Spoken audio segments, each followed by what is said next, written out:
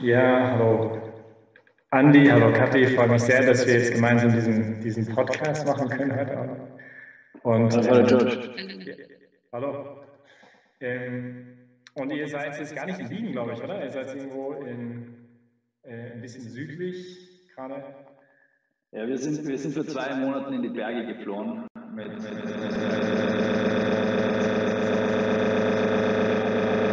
Gerade im Steirischen am Semmering. Okay, cool. Ja, ich kenne euch schon lange und es freut mich jetzt sehr, dass eben von euch mal was zu hören, weil ich glaube, also für viele, für mich seid ihr auch sehr inspirierend und wie ihr das alles irgendwie managt mit Familie und Engagement in der Gesellschaft und in der Kirche und alles Mögliche. Und ich bin gespannt, was heute Abend bringt. Aber vielleicht, ich meine, eure Zuhörer kennen, also die Zuhörer jetzt kennen, oder die Zuschauer kennen euch nicht so gut, glaube ich. Vielleicht wollt ihr ein paar Worte von wer ihr seid, woher ihr kommt. Genau, vielleicht in Wiener nicht verraten, woher ihr kommt. Aber nein.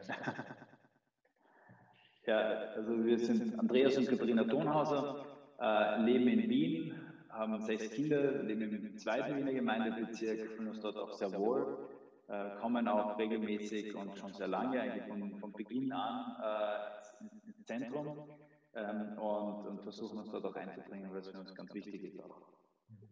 Also wir haben 6 Kinder, aber ich habe 7 Kinder. Ich habe nämlich schon eine große Tochter, die ich schon hatte, bevor ich den Andreas überhaupt kennengelernt habe. Und die ist jetzt selber schon erwachsen und hat auch schon 2 Kinder. Das heißt, ich bin auch schon zweifache Großmama. Was man dir nicht ansieht. Und, aber wir wissen, also wenn wir über Patchwork-Familie reden, dann kennen wir uns aus. Okay, ja cool. Ja, und ihr lebt jetzt in Wien mit eurer Familie und was macht ihr so, wenn ihr nicht gerade mit euren Kindern unterwegs seid? Das machen wir so. Also ich arbeite ganz normal, würde ich sagen, für eine internationale Organisation. Muss da relativ viel reisen, wenn es nicht gerade eine Gesundheitskrise gibt. Also für uns ist die Zeit jetzt eigentlich eine sehr schöne, erholsame gewesen. Ja. Also am Anfang schon beängstigend, aber und deswegen auch die Entscheidung in die Natur, also aus dem Semmering raus aus der Stadt. Aber eigentlich so viel Zeit hatten wir schon lange nicht mehr mit Kindern und auch zu zweit.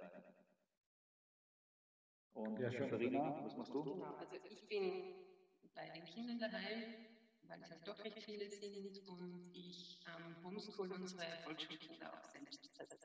Da wird mir auch nicht langweilig. Sollte man vielleicht sagen, wir haben, also unsere älteste Tochter ist jetzt 13 und die jüngste Tochter ist 1.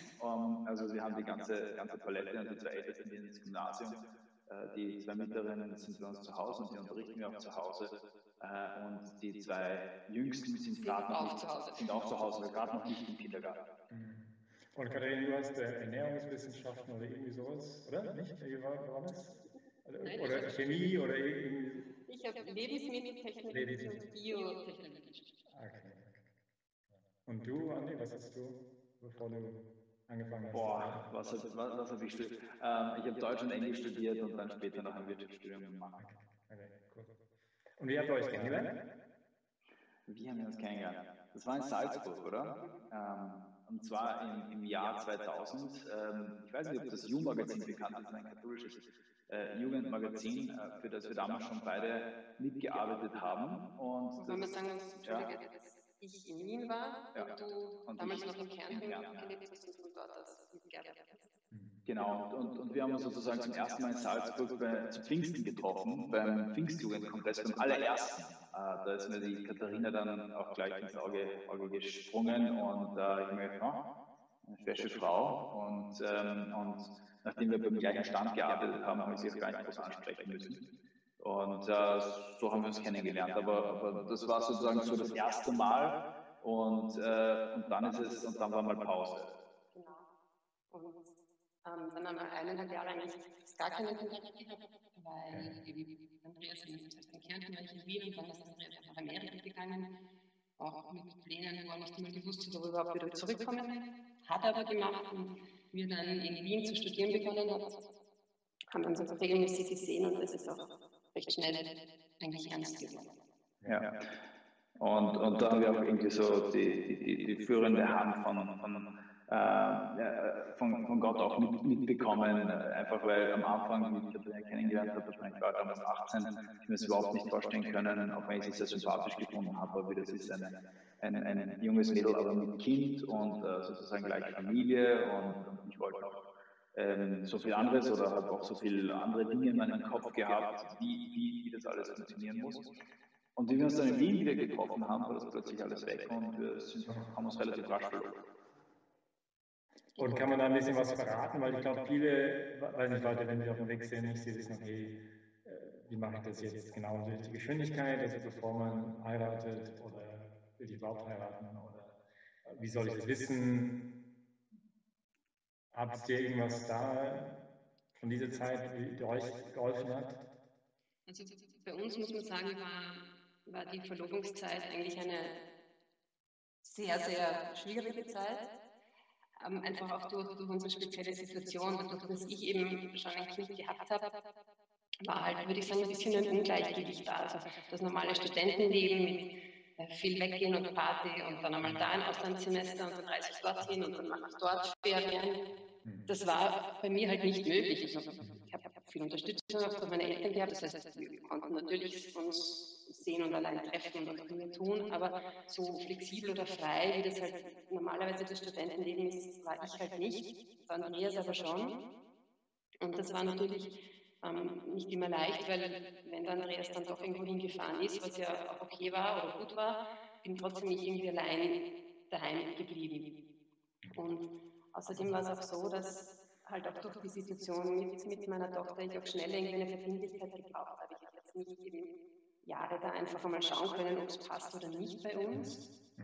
Und das hat den Andreas natürlich auch in eine Situation gebracht, die für ihn nicht so einfach war.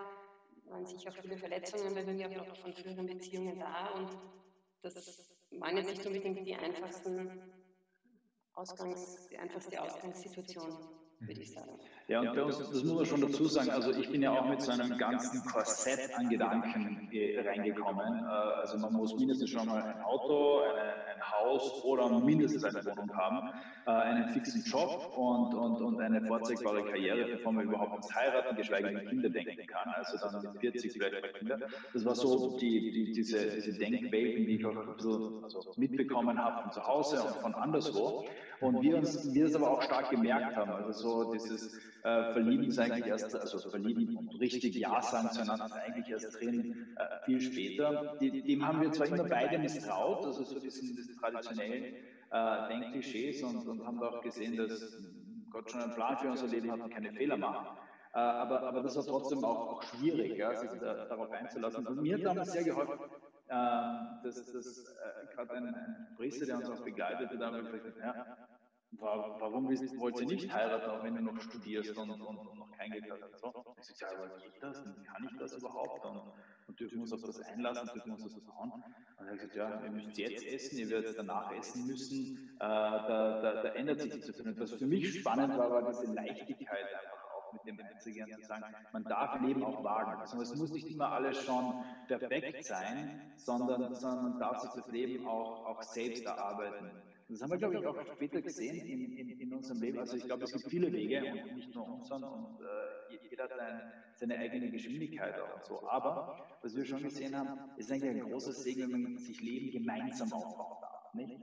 Also nicht, wenn man schon, weiß ich, 45 ist und dann kann das noch funktionieren. Aber wenn man schon komplett eingefahren ist in seiner Persönlichkeit, in Gewohnheiten, die man hat, ist es einfach viel schwieriger, aufeinander zuzugehen. Ja, das finde ich ein interessanter Gedanke, zum Beispiel auch bei uns in der Ordensgemeinschaft ist es so, ich glaube, Konstitutionen sagen unsere Regeln irgendwie ab, also ich weiß nicht mehr genau, wie alt, aber das ist halt also nur unter ganz besonderen Umständen, dass man jemanden aufnehmen kann. Und ich glaube, es ist halt auch deswegen, weil gut, das ist natürlich ein bisschen eine ganz andere Situation, aber trotzdem, du lebst halt mit den Leuten gemeinsam nicht und du hast deine Art und Weise, die Dinge zu tun, zu bewerkstelligen und diese Lebensgewohnheiten noch zu ändern, oder? Ist halt wahrscheinlich viel schwieriger, als wenn man sozusagen etwas gemeinsam, wie ihr sagt, aufbauen kann.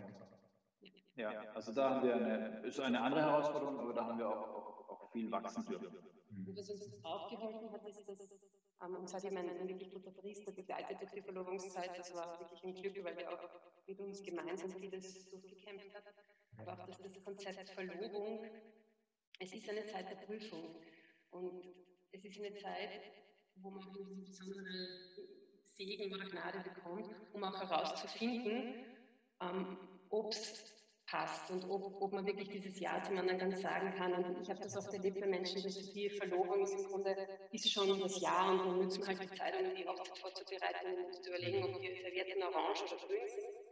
Aber dieses Konzept, dass wir die Verlobung als Schritt machen, als Prüfung und uns das eben auch ruhig trauen dürfen einzugehen und dann auch sehen werden, wenn es nicht passt, finde ich, nimmt auch sehr viel einmal von der Schwere an Trau dann noch diesen Schritt zu machen, weil ich glaube halt auch nicht, dass es klug ist, dass man jahrelang in einer Beziehung lebt und sich nicht traut, diesen nächsten Schritt dann zu machen. Ja, und man fühlt sich dann, also was sie da sagt, ist finde ich halt interessant, weil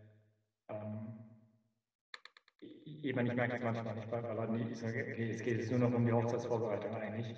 Und die Erwartung, dass du jetzt wirklich auch heiraten wirst, ist uns mittlerweile so groß, dass die Freiheit gar nicht da, oder ist schon da, vielleicht, aber halt, es ist halt schon auch etwas eingeschränkt, nicht? Und wo man sich fragt, ja, ich meine, um sich entscheiden zu können, muss man auch über sich selbst verfügen können. Und wenn man schon so unter Erwartungsdruck steht, dass es dann halt gerade auch als katholischer Priester würde ich sagen, ja gut, eines der Voraussetzungen für eine Ehe ist gerade diese Freiheit.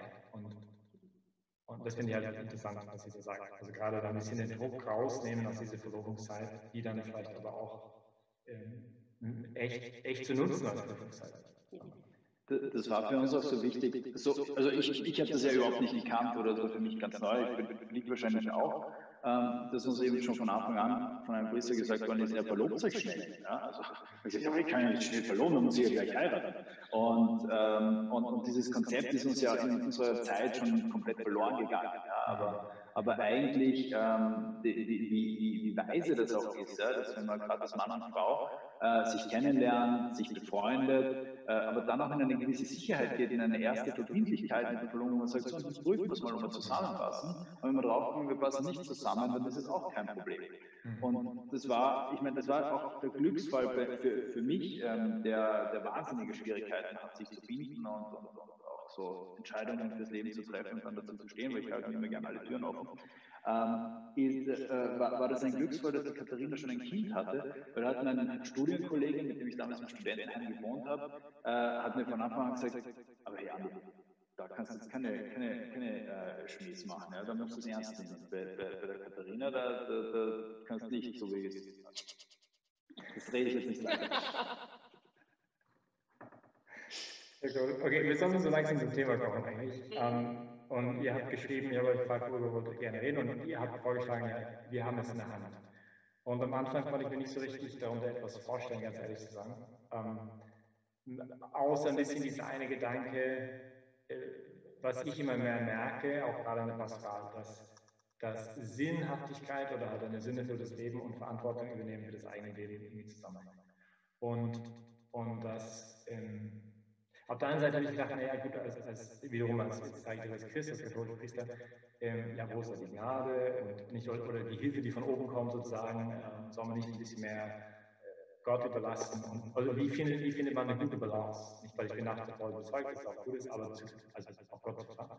Aber zugleich, dass man wirklich diese, ich würde jetzt wiederum sagen, ich spreche als Christ, nicht alle, die es zuhören, sind Christen, aber von der Perspektive heraus, dass auch Gott dich erlaubt, total, also deine Freiheit voll einzusetzen. Und dann vielleicht, wenn es in diese Richtung geht, dann könnte es echt cooles Thema sein. Aber was vielleicht erzählt ihr, wie seht ihr das? Also was habt ihr euch da gedacht mit diesem Thema? Es kann auch was ganz anderes sein, ja. Also, dann ist es halt nicht gut. Wir haben einen leichten Deut, der schon Baby im Link mit dem Zaunfall. Nein, also als braver Medienkonsument und jemand, der doch viele Hollywood-Filme gesehen hat, war für mich so, dass dieses Mindset, wie wir auch geheiratet haben, also und wenn man nicht heiratet, von mir so wenn man ernsthaft in eine Beziehung geht, war irgendwie so, sobald, also das Happy End ist die Hochzeit, nicht?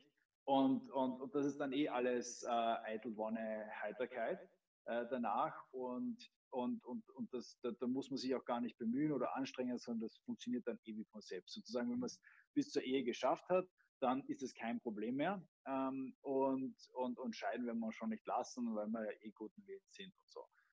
Und wir sind aber schon draufgekommen, schon auch also das war auch gut in unserer Vorbereitung eben zur Ehe hin, dass wir eben einerseits hatten wir Priester, andererseits auch ein Ehepaar, das uns da begleitet hat. Die haben uns da schon irgendwie beigebracht zu sagen, also ihr müsst an eurer Beziehung arbeiten. Das war komplett neue Welt für mich, also zu sagen, ich muss an einer Beziehung arbeiten.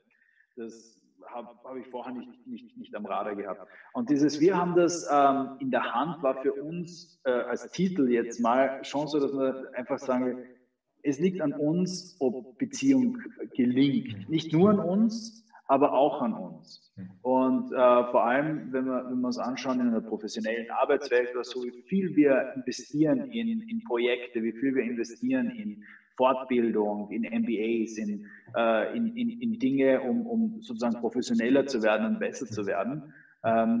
Das ist völlig logisch, dass wir Zeit, Mühe, Liebe, Energie investieren müssen, um voranzukommen. Für die Beziehung ist uns das oft gar nicht so klar, dass es hier auch Zeit braucht, auch Bemühen, auch Engagement, um wachsen zu können. Und warum glaubt ihr das? Warum ist das so? Warum wir glauben, dass wir in die warum glaubt ihr, dass es nicht so präsent ist? Also, dass man das. Warum ist es so selbstverständlich in anderen Bereichen des Lebens vielleicht, aber nicht unbedingt hier? Ich glaube schon, dass es einfach einerseits mühsam ist und das will man vielleicht nicht wahrhaben und dass es da eben unrealistische Vorstellungen gibt. Ich kann mir schon vorstellen, dass das Hollywood und Co. da ein bisschen einen Anteil hat. Also diese Rosamunde Pilcher-Romantik. Ich glaube schon, dass das Menschen prägt und dass wir grundsätzlich in einer Gesellschaft leben, wo es auch sehr um Gefühle geht. Es geht darum, dass ich mich gut fühle, es geht um mich, es geht um Wellness, was ja alles per se nicht schlecht ist, aber es ist irgendwie nicht das höchste Gut. Etwas, was wir uns natürlich, was uns schon auch klar ist, Liebe wird ja in unserer Zeit sehr stark auf Gefühle reduziert. Nicht? Und ja, Gefühle sind wichtig und es ist schön und es ist wunderbar. Aber wir haben in diesen Jahren des gemeinsamen Miteinander Wachsens schon gemerkt, dass Liebe vor allem eine Entscheidung ist. Liebe ist vor allem eine Tat. Und etwas, was wir von jeden Tag und immer wieder uns neu entscheiden müssen, auch zu sagen, ja, das wollen wir und wir wollen gemeinsam wachsen. Das reicht eben nicht, das einmal vom Standesamt, vom Traualtar zu machen, sondern es ist eine Entscheidung, die man fast täglich oder mehrmals täglich wiederholen muss und etwas, das man eben tun muss. Okay. Wollte noch ein bisschen irgendwas mehr, also warum oder weil sonst würde ich euch fragen, ja, sag. Ja, bitte. Eine weitere Frage wäre jetzt mich ja, was für Prinzipien leiten euch da, was heißt das jetzt, also wie soll man das jetzt verstehen, konkret, also? Also so eine ganz grundsätzliche Erfahrung oder Erkenntnis, die wir gehabt haben, ist, dass, und das gilt nicht nur für Beziehung, sondern glaube ich allgemein fürs Leben, dass wir immer zwei Möglichkeiten haben. Und zwar, wir nehmen unser Leben selbst in die Hand, sind da aktiv oder wir lassen uns irgendwie leben und sind da wie ein Spielball, der halt irgendwo herumgekickt wird. Und das macht halt einmal für uns einen wesentlichen Unterschied, dass wir da aktiv auch in unsere Ehe, in unsere Beziehung hineingehen und uns nicht nur von den Umständen leiten lassen. Natürlich gibt es viele Umstände, die wir nicht beeinflussen können, aber selbst dann und selbst in schwierigen Situationen haben wir immer noch die Freiheit, wie wir mit den Umständen umgehen. Und das ist, glaube ich, einmal eine ganz wichtige Basis für uns. Also was hier so, weil du gesagt hast, das Prinzip dahinter ist, wir sind diejenigen, die unser Leben gestalten dürfen.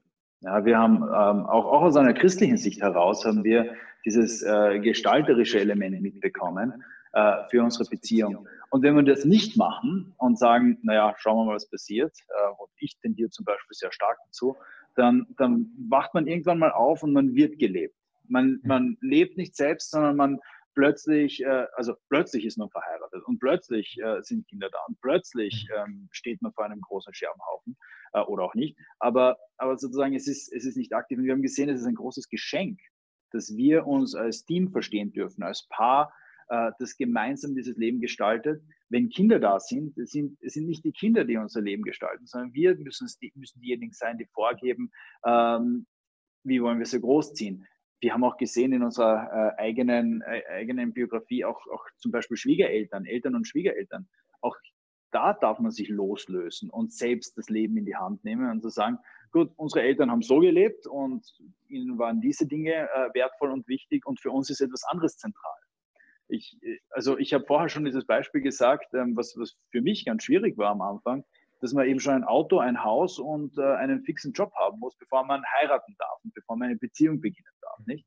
Und das war einfach eine Vorgabe auch vom Elternhaus und vom Freundeskreis oder in die Umgebung, wo ich aufgewachsen bin, dass ich Beziehung gar nicht anders denken konnte, bis im Gespräch mit der Katharina und mit anderen Leuten einfach klar geworden ist, wir können unser Leben anders gestalten. Und ja, wir können uns trauen, wir können wagen zu heiraten, auch jung. Ich war damals 23, Katharina 24 und diesen Schritt wagen, weil wir das gemeinsam wollen und da einfach auch ein Lichtblick sehen. Und das meine ich mit, wir haben es in der Hand. Es sind nicht die Leute von außen, sondern Katharina und ich, die unser Leben auch mit Blick auf Gott gestalten müssen. Wie macht ihr das? Also weiß nicht, habt ihr vielleicht ein paar Beispiele davon? Also was wir wirklich ganz konkret immer wieder machen, am Anfang gemacht haben, aber auch immer wieder machen, ist, dass wir uns zusammensetzen und reden und zwar eben ganz konkret auch planen. Und da gibt es natürlich zuerst einmal dieses ganz große Lebenskonzept, das wir schon am Anfang natürlich geklärt haben, eben was wollen wir? In unserem Fall, uns war klar, wir wollen Kinder, wir wollen, wenn es möglich ist, auch mehrere Kinder haben. Uns ist jetzt nicht das viele Geld und die große Karriere so wichtig. Uns ist wichtig, dass unsere Kinder, Familie auch einmal als etwas Schönes, Positives erleben. Aber da geht es jetzt nicht bei den Planen nicht nur um große Dinge. Also das geht auch bis ins Kleine hinein, eben wo machen wir Urlaub oder was machen wir am Wochenende, wo wollen wir wohnen. Und da habt ihr dafür fixe Zeiten? Schreibt ihr das auf? Wie soll man das verstehen? Also ihr trifft euch in der Dusche oder in dem Badezimmer in der Früh und sagt, hallo, was machen wir heute? Oder wie funktioniert das? Genau, also wir bemühen uns einmal am Anfang des Jahres, uns zusammenzusetzen und wirklich eine Jahresplanung zu machen. Das beginnt eben bei wirklich, wo wollen wir Urlaub machen, wann geht es über die einzelnen Kinder, was haben wir das Gefühl, was braucht das Kind in dem Jahr, was steht da an, was braucht der Andreas, was brauche ich, was brauchen wir allein als Paar. Aber auch das sind so Dinge wie die Wohnung sollte mal wieder ausgemalt werden. Und wo wollen wir uns vielleicht auch gemeinsam engagieren. Und das ist eben die Jahresplanung und ja, das schreiben wir auf und dann setzen wir uns aber auch unterm Jahr eigentlich fast wöchentlich zusammen und machen auch so eine ganz nüchterne Wochenplanung, weil das einfach mit Arbeit, Alltag, den vielen Kindern oft gar nicht anders geht, als wirklich alles durchzuplanen. Wann hast du einen langen Abend, wann darf ich vielleicht einmal weggehen, wann machen wir was mit den Kindern gemeinsam und machen wir das nur als Ehepaar. Das klingt jetzt nicht sehr romantisch, ja? Also so jeder mit Terminkalender und Handy und mit Outlook und iCalendar zu sitzen und zu sagen, wo geht was. Da wird auch oft gefeilt, du kriegst den Abend, aber dafür möchte ich da was machen. Ja, aber es gibt Raum für romantisch. Ja, also das ist genau das, wo wir auch merken, so können wir auch aufeinander eingehen. Vielleicht müssen wir noch. Sorry, darf ich da noch mal kurz nachhaken? Du hast gesagt, das gibt Raum für Romantik. Meinst du, die Tatsache, dass ihr plant, schafft auch freie Räume im Sinne von Zeit und wo ihr ganz konkret auch Zeit nimmt für euch beide dann? Oder wie war das jetzt gerade gemeint? Genau. Also, so, ja. Okay. Also man nimmt sich ja selbst leider viel zu rasch als selbstverständlich. Nicht? Also gerade, das ist vielleicht auch, gerade wenn man dann den Schritt in die Ehe gesetzt hat, noch mehr so, aber ich kann mir auch vorstellen, davor kann das Fahren rasch passieren. Wenn man keine Kinder hat. Wenn man keine Kinder hat, dass man sagt, ja, ab irgendeinem Zeitpunkt, das ist auch gut, ja. Der andere ist da und ich weiß wie der andere tickt und was er braucht. Aber was wir gesehen haben, ist, dass wir uns immer wieder neu entdecken dürfen auch und immer wieder neu kennenlernen dürfen. Aber das passiert halt nicht von selbst. Das ist nicht per Zufall, sondern das ist etwas, woran man arbeiten muss und was man sich auch vornehmen muss. Also dem man Zeit einräumen muss. Okay, aber das passiert aber nicht, indem ihr jetzt euren Terminkalender zuckt, oder? Sondern macht ihr einen Eheabend oder wie soll man das jetzt? Also wir machen 2 Dinge vielleicht, die uns wichtig sind. Wir versuchen zumindest einmal im Jahr alleine irgendwo hinzufahren. Zumindest für 2 Tage, was nicht immer ganz leicht ist mit Kleinkindern und so, dass man die überall parken kann. Aber wir haben liebe Freunde, die uns da unterstützen und auch Familie. Vergangenes Jahr waren wir in Portugal. Vielleicht, Katharina, erzähl mal ganz kurz wie das bei uns ausschaut. Und zum Eheabend kommen wir gleich, aber es gibt noch was Größeres. Wir waren letztes Jahr zum 15. Hochzeitstag waren wir in Portugal, sogar 3 Tage in einem sehr schönen Hotel und das war wirklich nett und wir hatten eben nur das damals noch Stillbaby mit, aber wenn es nicht gerade das erste Kind ist, läuft so ein Stillbaby eigentlich mit, das kann man noch gut in den Kinderwagen packen und am Abend mitnehmen ins nette Restaurant, das spricht noch nicht dazwischen und schlaft viel. Und das war... Kriegt man gratis Wein dafür. Ne? Und das war wieder mal die Erfahrung, obwohl wir es eh schon eigentlich gewusst haben und weil wir es doch fast jedes Jahr versuchen, dieses aus dem Alltag einfach rauskommen und dieses einmal nur wir 2 sein dürfen, das gibt dann wieder so eine Leichtigkeit und wirklich auch eine Chance, den anderen wieder in einem ganz anderen Umfeld einmal neu kennenzulernen. Das tut einfach so gut, wenn die typischen Alltagssorgen wie die vollen Wäschekörbe und das Kind, das schreit und das Abendessen, das gemacht werden muss, wenn das alles einmal nicht da ist, kann man einfach mal aufatmen und wieder ganz, ganz einfach wir 2 sein. Und wo wir aber dann uns auch wirklich das gut gehen lassen und Zeit nehmen, aber schon auch, also wir haben uns dann auch dort Zeiten genommen, wo wir gesagt haben, wo stehen wir eigentlich in unserer Beziehung? Wo stehen wir mit uns, also in unserer Familie, in unserer Partnerschaft, in unserer Zweisamkeit auch? Ja, leben wir so, wie wir gern leben würden? Wie geht's dir mit mir? Ja, wie geht's mir mit dir und dir mit mir? Und was müssen wir ändern? Oder was passt gut? Wo müssen wir tiefer gehen? Wo können wir weiter wachsen? Und das passiert auch, das ist das, was wir gemeint haben. Auch das ist nicht etwas, was einfach so mal passiert, wo man sagt, du, wie geht's denn eigentlich mit mir und so, sondern also für uns zumindest nicht. Nein, wir haben uns das vornehmen müssen. Das braucht immer einen Raum und eine Zeit auch. Und gerade für mich war das auch immer wieder so Momente, wo ich die Katharina neu kennenlernen durfte und noch tiefer kennenlernen durfte und noch besser kennenlernen durfte. Und wo man sich auch wieder so ein Stück weit neu verliebt und tiefer geht. Und jetzt kommen wir zum Eheabend. Weißt du, der Vater George schon Stichwort Eheabend gesagt. Also Eheabend, das ist ein Konzept, dass man sich einmal in der Woche wirklich eine Zeit als Paar miteinander nimmt. Das ist halt meistens am Abend, wobei wir auch schon drauf gekommen sind, verschiedene Lebensphasen brauchen verschiedene Dinge. Es gab Zeiten, da waren wir am Abend zu müde, dass einfach der Abend keine gute Zeit war und dann haben wir einen Samstagvormittag Ehefrühstück gemacht. Und der Sinn der Sache ist, dass man bei dem Eheabend wirklich eben sich bewusst Zeit füreinander nimmt und redet, aber jetzt nicht über all die anderen Dinge und die Arbeit und die Kinder, sondern wirklich über uns. Also noch ehrlich fragen, wieder einmal die Frage, wie geht's dir mit mir oder was brauchst du?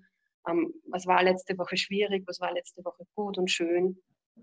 Dass man diese Fragen stellen kann und einfach darüber reden kann, damit sich einfach nicht zu viel aufstaut.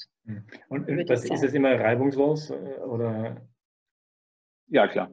Ja. Bei uns schon. Bei uns schon. Nein, ist es nicht. Aber also vielleicht, was wichtig ist, auch gerade bei diesen Eheabenden, also, dass man schon schwere Themen anspricht und auch über schwierige Dinge redet, aber dass man sich auch ganz bewusst vornimmt, nicht dabei stehen zu bleiben, sondern auch über schöne Dinge redet. Dass man danach auch, so wir versuchen auch manchmal auf ein Glas Wein zu gehen oder auf ein Abendessen oder so, also das immer mit was Netten verbinden, weil sonst ist es mühsam, ne? Weil sonst ist es boah, schon wieder Probleme wälzen, Donnerstagabend, das schaffen wir nicht. Sondern es ist halt auch was Nettes ist. Und nein, das ist nicht immer leicht. Nur was wir schon sehen, ist dadurch, dass wir diese Dinge ansprechen im Vorfeld, explodieren wir dann später viel weniger. Ja, also es staut sich was auf. Ich weiß nicht, die berühmte Zahnpastatube, die nicht zugemacht wird oder so. Das kann da praktisch schon, bevor der große Zornausbruch kommt, schon im Vorfeld angesprochen werden. Und wenn man dann meistens noch in einem Lokal oder so sitzt bei so einem Abend, dann flippt man auch nicht so aus, wenn einem das der andere an den Kopf wirft, sondern kann das eben einfach besprechen und dann ist es auch leichter. Das heißt nicht, dass es dann nicht mehr zu Streits oder sowas auch kommen kann, ja, aber es hilft irgendwie, das Ganze in Bahnen zu lenken und auch gemeinsam zu wachsen. Also wo man auch besprechen kann, du, eigentlich brauchen wir wieder Auszeit oder ich brauche mal eine Pause oder wir müssen irgendwas anderes machen. Ja. Weil, was schon auch wichtig ist, so schön so Tage wie Portugal sind und so wichtig, wir leben im Alltag und wir sind auch der Meinung, wir sind einfach dazu berufen, im Alltag zu sein und all das Schwierige, all dieser Druck, der formt uns auch und wenn man damit gut umgeht, dann kann man da als Mensch auch wachsen und das ist schon was wir in den letzten 16 Jahren auch erfahren durften, dass wir mit Dingen, die am Anfang der Ehe ganz schwierig waren, dass die jetzt einfach eigentlich kein Problem mehr sind oder dass wir die einfach auch schon viel besser tragen können. Und ich glaube, das kommt eben genau durch den Alltag und durch regelmäßige Gespräche. Und also würdet ihr einen gewissen Ablauf jedes Mal für so einen Eheabend vorschlagen oder wie kann man da noch was Konkretes dazu sagen? Also konkret, also es gibt natürlich viele Varianten davon. Es gibt auch eigene Gesprächsleitfaden, wenn man möchte, die findet man. Ist auch lustig, ja. Also ist auch lustig, wenn man dann seinen Partner, mit dem man schon lange zusammen ist, dann plötzlich fragt, du, was ist eigentlich deine Lieblings-TV-Serie? Und plötzlich kommt Downton Abbey und was? Also ganz ungeahnte Seiten kommen da plötzlich zum Vorschein. Was nicht immer so dramatisch, aber ein wichtiges Prinzip beim Eheabend ist auch, dass sich beide öffnen und beide etwas von sich erzählen. Das musst du jetzt erklären. Das ist bei uns schon manchmal so eine typische Mann-Frau-Sache, dass der Andreas mich halt fragt, wie es mir geht, wie es mir mit ihm geht. Ich versuche das immer ganz am Anfang zu positionieren. Genau, und ich rede dann lang und ich bemühe mich, auch konstruktiv, und dann frage ich den anderen und er sagt, ja, gut. Und dann müssen wir schon zum lustigen Teil übergehen. Ja, also, das ist sozusagen, hat mir Katharina schon ans Herz gelegt, dass ich mich auch öffnen muss, was mir nicht leicht fällt als Mann, weil was heißt das? Egal. Aber sozusagen dieses Mitteilen auch ist, glaube ich, wichtig, dass auch beide wissen, wo sie stehen und was den anderen gerade umtreibt. Und was würdet ihr noch sagen, ist wichtig, wenn man sagt, okay, wir haben es in der Hand? Also außer Eheabend, einmal im Jahr nach Portugal fliegen und Terminkalender zucken am Anfang der Woche. Also ich glaube, als grundsätzliches Prinzip, einmal ganz vereinfacht gesagt, ist, dass der andere wirklich die Priorität ist. Das heißt, der Partner steht vor der Arbeit, steht vor den Kindern, steht vor meinem vielleicht sozialen Engagement, vor meinen Hobbys. Da kommt wirklich einmal zuerst der andere. Und dass das auch wirklich ein Leitfaden ist bei allem, was man tut, man wirklich schaut, hat der andere noch Priorität, und zwar nicht nur in meinem Herzen, weil das ist vielleicht oft so, sondern auch wirklich in dem, wie ich meine Zeit verbringe. Das merke ich natürlich auch stark im Arbeitsalltag, und gerade als Mann tendiere ich natürlich auch stark zum Kompartmentalisieren. Also wenn ich arbeite, dann arbeite ich und dann arbeite ich voll und dann übersehe ich auch gerne mal die Zeit, wann ich heimkomme. Oder wenn ein Meeting länger läuft in der Arbeit, wo vielleicht sogar der Chef drin sitzt und ich weiß, aber eigentlich sollte ich jetzt heimgehen, weil Katharina wartet schon, das war ein anstrengender Tag mit Kids und Co. Habe ich dann den Mut, auch zu sagen, nein, eigentlich, das ist mir wichtiger als vielleicht jetzt gerade, ich meine, es gibt Ausnahmen, ja, aber so generell, nicht? Oder stelle ich jedes Mal die Arbeit vorne an und ist jedes Mal die Arbeit wichtiger? Oder Hobbys, ja, ist genauso. Oder eben jeden Sonntag mal grundsätzlich Snowboarden, auch wenn die Katharina gern mit mir in die Kirche gehen wird, oder nicht, ja. Und dann ein weiterer Punkt, der vielleicht bei den Frauen noch stärker ist, sind halt die Kinder, weil ich möchte gleich vorausschicken, wir lieben unsere Kinder über alles, aber für uns war immer klar, dass zuerst der Partner kommt und dann erst die Kinder, weil das, glaube ich, auch ganz wichtig ist. Uns hat jemand einmal gesagt, die wichtigste Liebe für ein Kind ist die Liebe, die die Eltern zueinander haben, weil diese Liebe den Kindern auch Sicherheit gibt. Und das ist eigentlich gar nicht so unlogisch, wenn man darüber nachdenkt, weil wenn wir eine stabile Beziehung haben, in der diese Kinder aufwachsen können, dann tut ihnen das gut. Und als Frau heißt es für mich zum Beispiel auch eben, sie mir bewusst Zeit für den Andreas nehmen, dass wir uns auch immer wieder Babysitter leisten, und das ist gerade natürlich mit Stillbabys, die liegen noch mit, aber wenn die ein bisschen älter sind, eine Überwindung, so die ersten Male ein Baby bei einem Babysitter zu lassen. Aber da kann ich auch allen Mut machen, die Babys schaffen das, die Babysitter schaffen das, und es tut einfach irrsinnig gut, so einmal im Monat auch rauszukommen, zu zweit.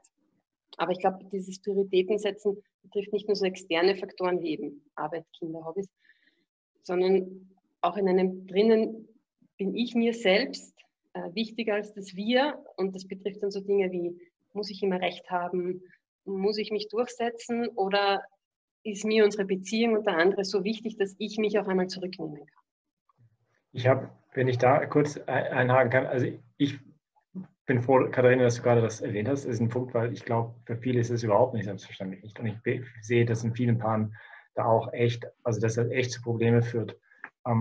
Ich kann mich erinnern, einmal, ich habe so eine, denke, so eine kanadische, ich bin Kanadier, Pop-Sängerin, die gläubig war. Und man hat sie gefragt wegen ihrer Beziehung, und jemand, die sie geheiratet hat, und sie sagte, ich habe einen gläubigen Mann geheiratet, weil ich wusste, wenn er wissen würde, wie er Gott lieben sollte, dann würde er auch wissen, wie er mich lieben sollte.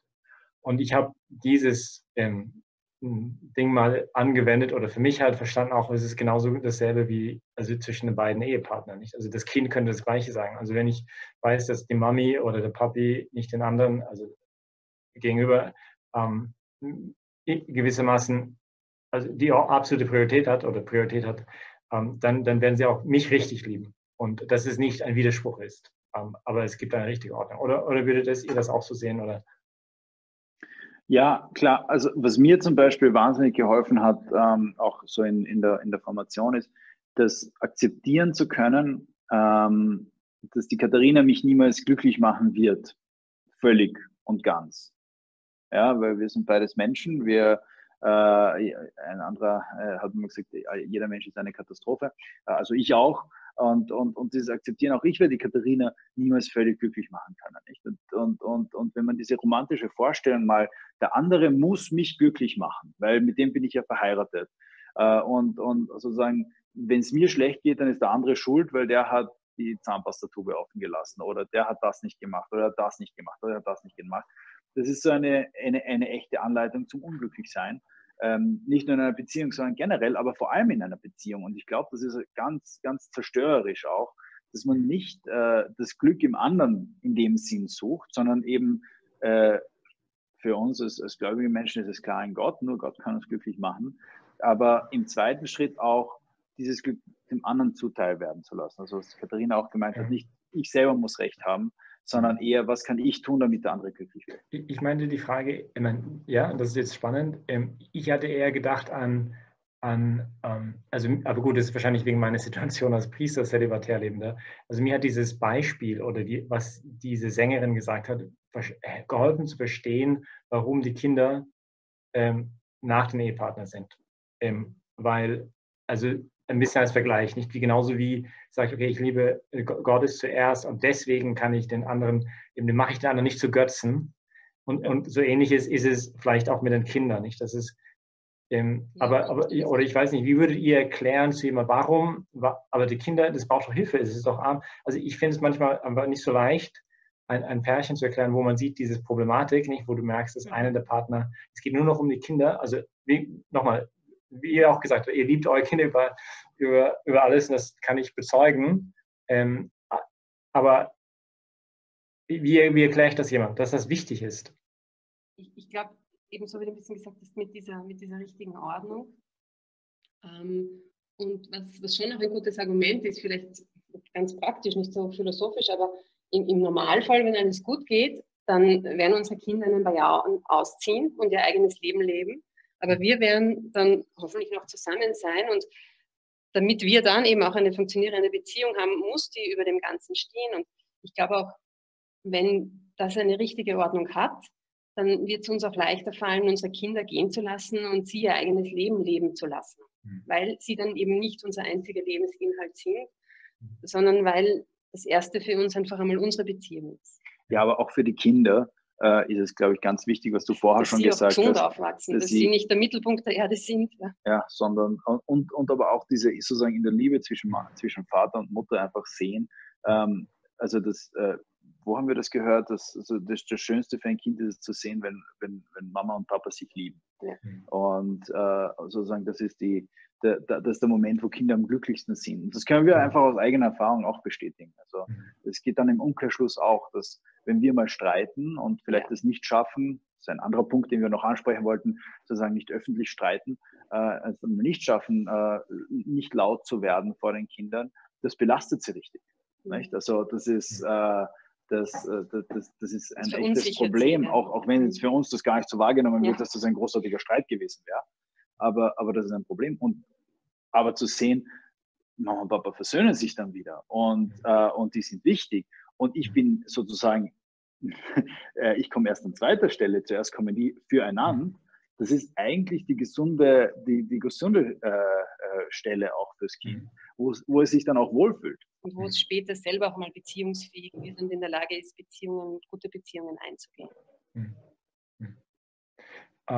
Wie macht ihr, also ich will gerne noch zu dem Streit zurückkommen wollen, die Frage des Streits, wie streitet ihr oft oder so. Aber vielleicht erstmal, wie macht ihr das, Kompromisse zu finden?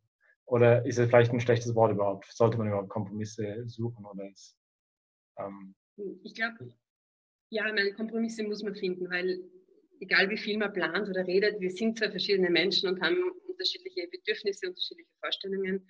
Und uns hat sehr geholfen, ein Rat auch von einem Ehepaar, dass es bei einem guten Kompromiss keinen Sieger und keinen Verlierer gibt. Und es gibt auch schlechte Kompromisse, da muss man aufpassen. Vielleicht einfach sehr plakatives Beispiel ist zum Beispiel, wenn der eine den Urlaub unbedingt in den Bergen machen möchte und der andere unbedingt ans Meer fahren möchte, dann wäre ein schlechter Kompromiss, dass man sagt, dann fahren wir in die kanonische Tiefebene, da ist weder Berg noch Meer, sondern dann wäre es einfach gut zu sagen, dieses Jahr fahren wir auf den Berg und nächstes Jahr dann fahren wir ans Meer. Und da muss man einfach viel reden und auch ein bisschen zurückstecken und eben auch wieder, glaube ich, die Priorität, dass die Beziehung von meinem persönlichen... Ja. Und auch da wieder, nicht? Bin ich mir selber wichtiger oder ist mir die andere Person wichtiger? Also etwas, das darf ich jetzt schon erzählen, oder bin ich nämlich stolz auf mich. Also wir haben ja vorher Portugal angesprochen und das war für mich am Anfang, also ich fahre gerne nach Portugal.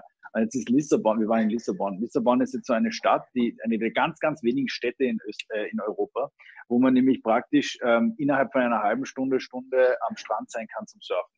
Und ich komme jetzt fast nie zum Surfen. Und jetzt fahren wir surfen. Und ich habe im Internet nachgeschaut, große Wellen. Und ich habe gewusst, und die Katharina hat es mir schon vorher gesagt, aber bitte, diesmal fahren wir nicht surfen, sondern wirklich nehmen wir uns Zeit für uns. Darf ich da auch kurz einwerfen? Unsere Hochzeitsreise ging nach Bali zum Surfen. Okay. Ja, war schön. War schön.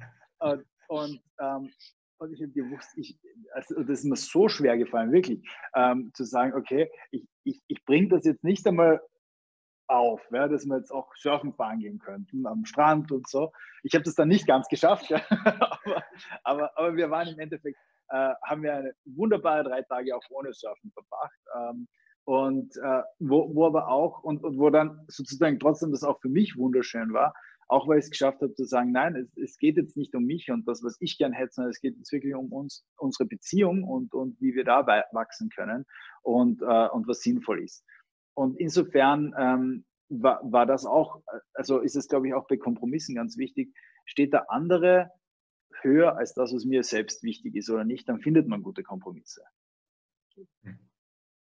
Und das bedeutet auch Risiko. Ja, das heißt, dass man vielleicht auch mal schlechter aussteigt.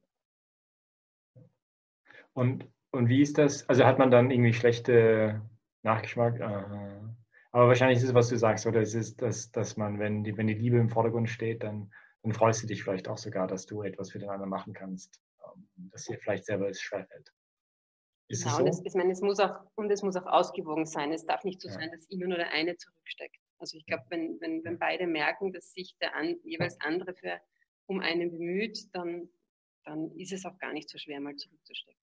Nein, und da kommt dann schon dieses Prinzip Liebe rein, nicht? Also das Einzige, was größer wird, ist, wenn man es verschenkt, ist die Liebe. Und das ist dann natürlich auch so, dass sozusagen, wenn man merkt, das war jetzt wirklich schöne 3 Tage für Katharina und schöne 3 Tage für mich auch, dass die Freude übergroß wird. Also das ist ja auch so ein Lebensprinzip, nicht? Wenn man immer nur sich selber lebt, egal ob man jetzt in einer Beziehung ist oder nicht, wird man im Endeffekt sehr einsam und sehr, sehr traurig und sehr deprimiert, weil das macht halt nicht glücklich. Und wenn man sein Leben verschenkt für andere, dann wird man glücklich. Und das ist auch in einer Beziehung so. Ja, ihr habt vorher gesagt, das Thema, ich komme nochmal zurück, rudere nochmal zurück zum Thema Ehe, Abend und so weiter. Was sagt man Paaren, die sagen, wir haben einfach keine Zeit. Also wir arbeiten von vorne bis hinten, wir haben die Kinder zu besorgen. wo sollen wir bitte, jetzt auch gerade in Corona-Zeiten zum Beispiel, wie sollen wir um Himmels Willen Zeit finden für unsere Beziehung? Wir schaffen es nicht. Was würdet ihr sagen? Ja, uns geht es genauso. Also uns geht's genauso. Wir haben auch die Zeit nicht. Und es muss halt irgendetwas anderes dran glauben. Es gibt da ein gutes Sprichwort, das klingt jetzt vielleicht ein bisschen, wie sagt man da, dumpf, aber es hat viel Wahrheit. Zeit hat man nicht, Zeit nimmt man sich. Und das haben wir schon immer wieder erfahren. Und deswegen auch eben auch genau diese Planung. Also wenn wir nicht planen würden, per Zufall hätten wir nicht einmal einen Abend, einen stillen für uns, sondern das ist etwas, worum wir kämpfen und auch ringen müssen. Aber das ist genau dieses, wir haben es in der Hand, das ist etwas, was wir aktiv machen müssen, wo wir dann auch mal mit den Kindern ehrlich streng sein müssen und auch einmal sagen müssen, nein, der Abend ist heute für Mama und Papa und auch die Großen in unserem Fall auch vielleicht schon bitten, dass sie einfach die Kleinen einmal nehmen. Aber es ist nichts, was leicht geht, sondern darum muss man kämpfen. Ja, und wir sind jetzt auch nicht so super, ja? Also müssen wir uns jetzt nicht so darstellen. Also wenn wir uns 4 Eheabende im Monat vornehmen und dann 2 bis 3 schaffen, sind wir, also machen wir schon High Five.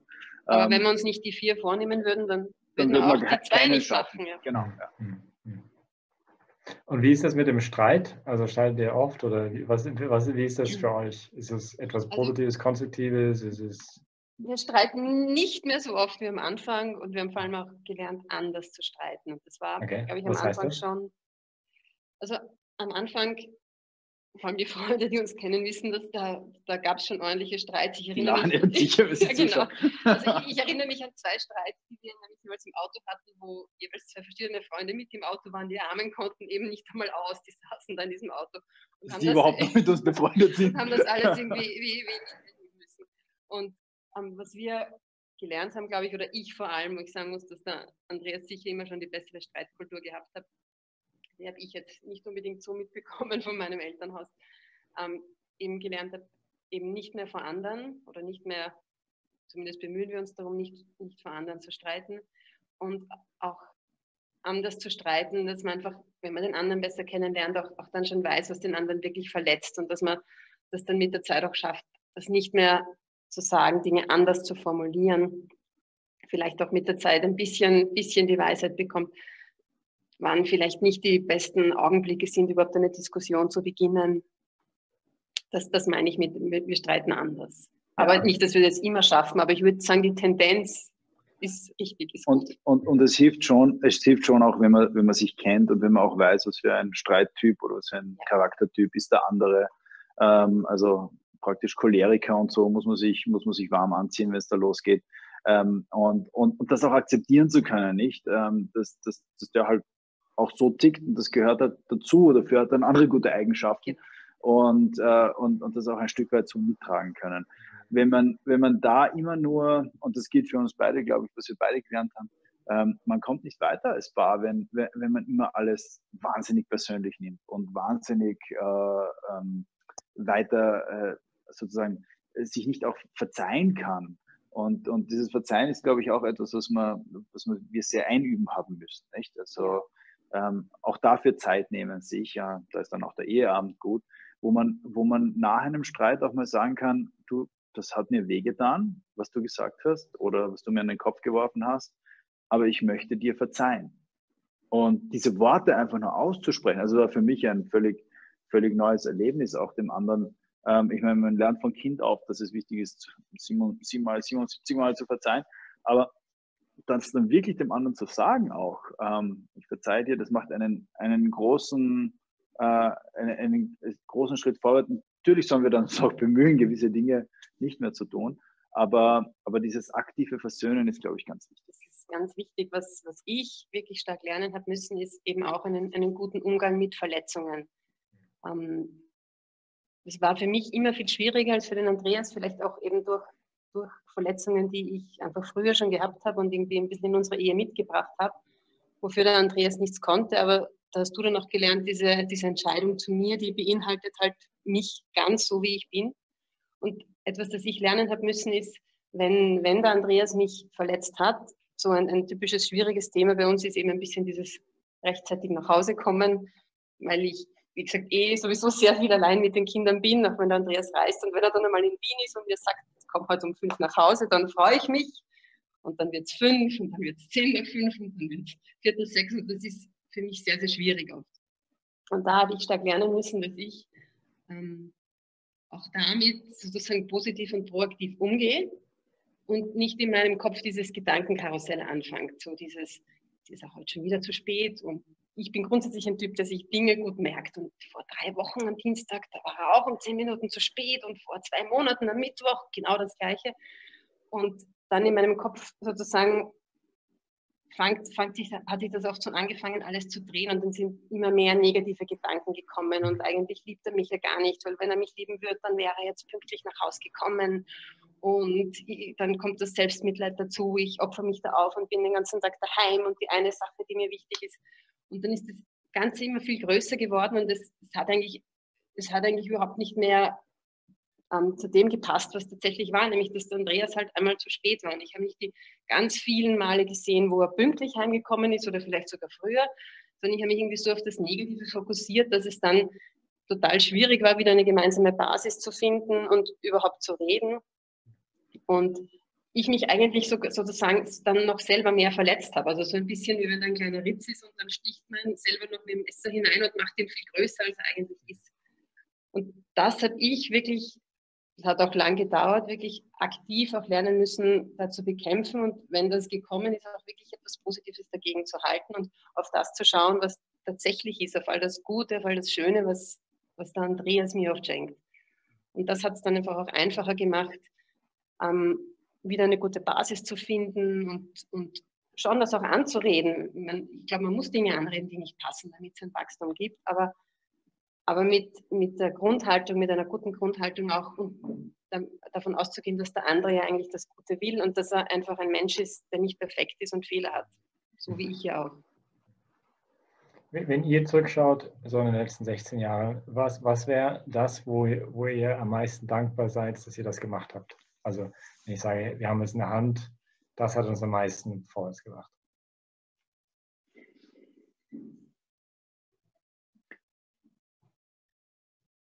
Ich sage zuerst und dann vielleicht ist es gemeinsam. Also den Mut, uns als Paar wirklich auf den Plan, den wir glauben, dass Gott für uns hat, einzulassen. Und das heißt auch das Ja zu vielen Kindern. Etwas, was wir einfach sehen, nicht weder selbstverständlich noch viel gemacht wird. Auch ohne immer sehen zu können, wie das ausgehen wird und ob das alles funktioniert finanziell und mit Arbeit und Co. und wie wir es machen können. Ich glaube, das ist dieses große Geschenk auch, dass wir, also ich habe dürfen durch die Katharina in meinem Glauben wachsen. Ich habe Gott neu kennenlernen dürfen durch die Katharina auch. Also diese Bewegung auf Gott hin, die man gemeinsam macht, wie in einem Dreieck fast, in den letzten 16 Jahren, das war ganz wichtig. Und da immer tiefer zu gehen, das ist, glaube ich, so eines, was ich sehe, was sehr schön ist und wo ich schon merke, dass es eigentlich immer schöner wird. Also auch unsere Beziehung, dass das etwas ist, wo man nicht sagt, so, ich weiß nicht, das ist immer gleich, sondern es ist etwas, was durchaus ein Auf und Ab ist, aber eigentlich immer ein Auf und Ab, das höher geht. Ja, also eine Wellenbewegung, die nach oben hin zunimmt und die schöner wird und wo ich einen Menschen neben mir habe, mit dem ich gemeinsam heilig werden darf und an dem ich auch heilig werden darf und er an mir oder sie an mir. Und ja, das. Ich bin sehr dankbar, dass wir eigentlich nie aufgehört haben, uns Mühe zu geben und auch wirklich zu kämpfen und eben auch zu ringen in schwierigen Situationen. Dass wir wirklich immer sehr viel geredet haben, auch gerade wenn es sehr schwierig war und nie aufgehört haben, auch nach einer Lösung zu suchen, selbst wenn es manchmal so ausgeschaut hat, als gäbe es da keine Lösung und als ist irgendwie alles verfahren und wir drehen uns einfach immer nur im Kreis, aber dass wir da eben nicht aufgehört haben, eine gemeinsame Lösung finden zu wollen und das dann auch geschafft haben und dadurch sozusagen, so kommt es mir vor, Schritt für Schritt ein bisschen höher gestiegen sind in unserer Beziehung. Und dafür bin ich wirklich dankbar, also dass wir beide nicht aufgegeben haben. Und auch wenn ich so zurückschaue, also ich meine, es war natürlich auch am Anfang schön, aber diese Vertrautheit, die jetzt da ist, dieses ganz angenommen Sein von Andreas, dass ich spüre, das gibt mir so eine Ruhe, das hilft mir einfach ganz, ganz ehrlich sein zu können auch, also ganz der Mensch sein zu können, der ich bin, weil ich weiß, Andreas nimmt mich so an, auch mit meinen Fehlern, mit meinen Schwächen, deswegen muss ich mich nicht verstellen.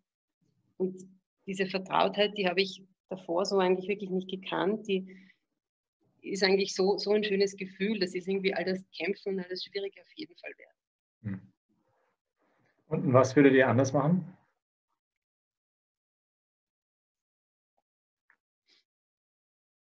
Was würden wir anders machen? Das ist eine schwierige Frage. Natürlich, wenn man das Wissen hat, das man jetzt hat, also ich glaube, es gibt eben gerade beim Streiten oder bei Dingen, die ich dir manchmal in den Kopf geworfen habe, wenn ich könnte, dann würde ich das anders machen. Ja, was ich schon anders machen würde, sind die vielen Ablenkungen, also die vielen Abende, wo ich vielleicht, weiß nicht, einen Film geschaut habe oder irgendetwas unternommen habe oder so, was nicht wertvoll war, das nochmal zurück und diese Zeit bewusster mit Katharina oder auch in der Familie verbringen. Also diese verschwendete Zeit oft, ja, das wird mir erst jetzt im Nachhinein auch bewusst, wenn man merkt, wie die Zeit galoppiert auch. Desto jünger ich war, desto mehr war ich immer den Eindruck, das ist alles unendlich, die Zeit. Aber nein, wir haben da 70, 80 Jahre hier auf Erden, vielleicht 90 für die ganz Starken. Und das Beste daran ist halt oft Mühsal und Beschwer, heißt zumindest bei Coelet, aber es ist also dieses Schöne noch viel mehr zu genießen. Also oft ist es ja direkt vor unseren Augen, eben in Form von meiner Partnerin oder in Form von unseren Kindern. Und wir können es gar nicht genießen, wir können gar nicht dankbar sein dafür, wir können es gar nicht annehmen, sondern ja, man versucht sie also abzulenken oder andere Sachen zu machen oder so. Und ich glaube, das würde ich gern, also das ist schade oder das versuche ich jetzt auch viel bewusster zu leben. Also unsere Zeit leider ist fast zu Ende. Wir könnten jetzt lange weiterreden. Habt ihr noch so ein Schlusswort, ein Schlussding, dass ihr sagen, das würdet ihr noch gerne mitgeben anhand von dem Thema, das ihr jetzt auch angeschnitten habt? Also ich habe noch eins. Mutter Teresa hat immer gesagt, a family that prays together stays together. Und das ist auch, glaube ich, auf ein Paar, also egal ob Kinder da sind, anwendbar. Eine Familie, die gemeinsam betet, bleibt auch zusammen. Und das haben auch wir gesehen, die echte Kraftquelle. Als Mensch kann man sich das gar nicht immer so neu seine Kraftstoffzellen auffüllen und auftanken und positive Energie und nur man muss sich manchmal auch wirklich zu seinem Schöpfer flüchten als Geschöpf und einfach auch gemeinsam hinlegen.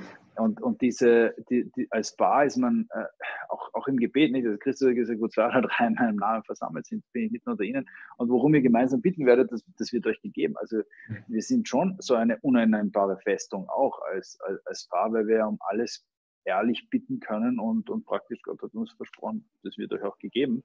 Und das haben wir schon auch oft erlebt in unserem Leben, nicht? Also wo ganz fantastische Dinge plötzlich auch passieren und kommen. Und ich weiß schon, dass über sowas redet man heutzutage nicht mehr, aber ich glaube, wir dürfen schon auch diese spirituelle Seite auch einer Beziehung immer stärker leben anfangen. Wir können ganz große Dinge bewegen, wir können Berge bewegen, wirklich als Paar. Und dazu sind wir eigentlich auch alle berufen. Ja, danke sehr. Schönes Schlusswort, sagt der Pfarrer. Nein, also wirklich danke. Ich glaube, für alle, die jetzt zugeschaut haben, wann wird es online gehen? Am Sonntag um 20 Uhr werden wir es als YouTube-Video veröffentlichen. Ja, also könnt ihr auch dann gerne nachschauen oder halt auch andere weiterempfehlen. Das wird auf der Zentrum Seite sein. Also ihr seid jetzt gerade im Livestream vom Zentrum im YouTube und dort im Beziehungspodcast auf der Playlist oder einfach so wird es dort finden. Vielleicht auch die Einladung, den Kanal zu liken oder zu abonnieren. Und nächste Woche kommt der kommt nächste Woche. Ich glaube, der Amy und Teresa Golliger reden über Sexualität. Das wird auch ein spannendes Thema sein. Da müssen wir auch zuhören. Genau. Also ja, also nochmal vielen Dank. Gerade überlegt, ob es noch irgendeine Abschlusssache gibt. Ja, wenn man mal Andi oder die KT live erleben möchte, dann kommst du bei Zentrum Johannes Paul II. Normalerweise, oder gut, jetzt gerade nicht, weil ihr in sozusagen aber wir kommen schon wieder zurück. Wir kommen bald zurück, ja. Er kommt wieder nach Wien, okay. Ja. Also nach Corona. Dann Sonntags im Zentrum. Sonntags im Zentrum, genau. Ja, also dann vielen Dank für eure Zeit und Gottes Segen und ja, bis bald hoffentlich. Danke dir. Danke, Pater. Ciao. Ciao.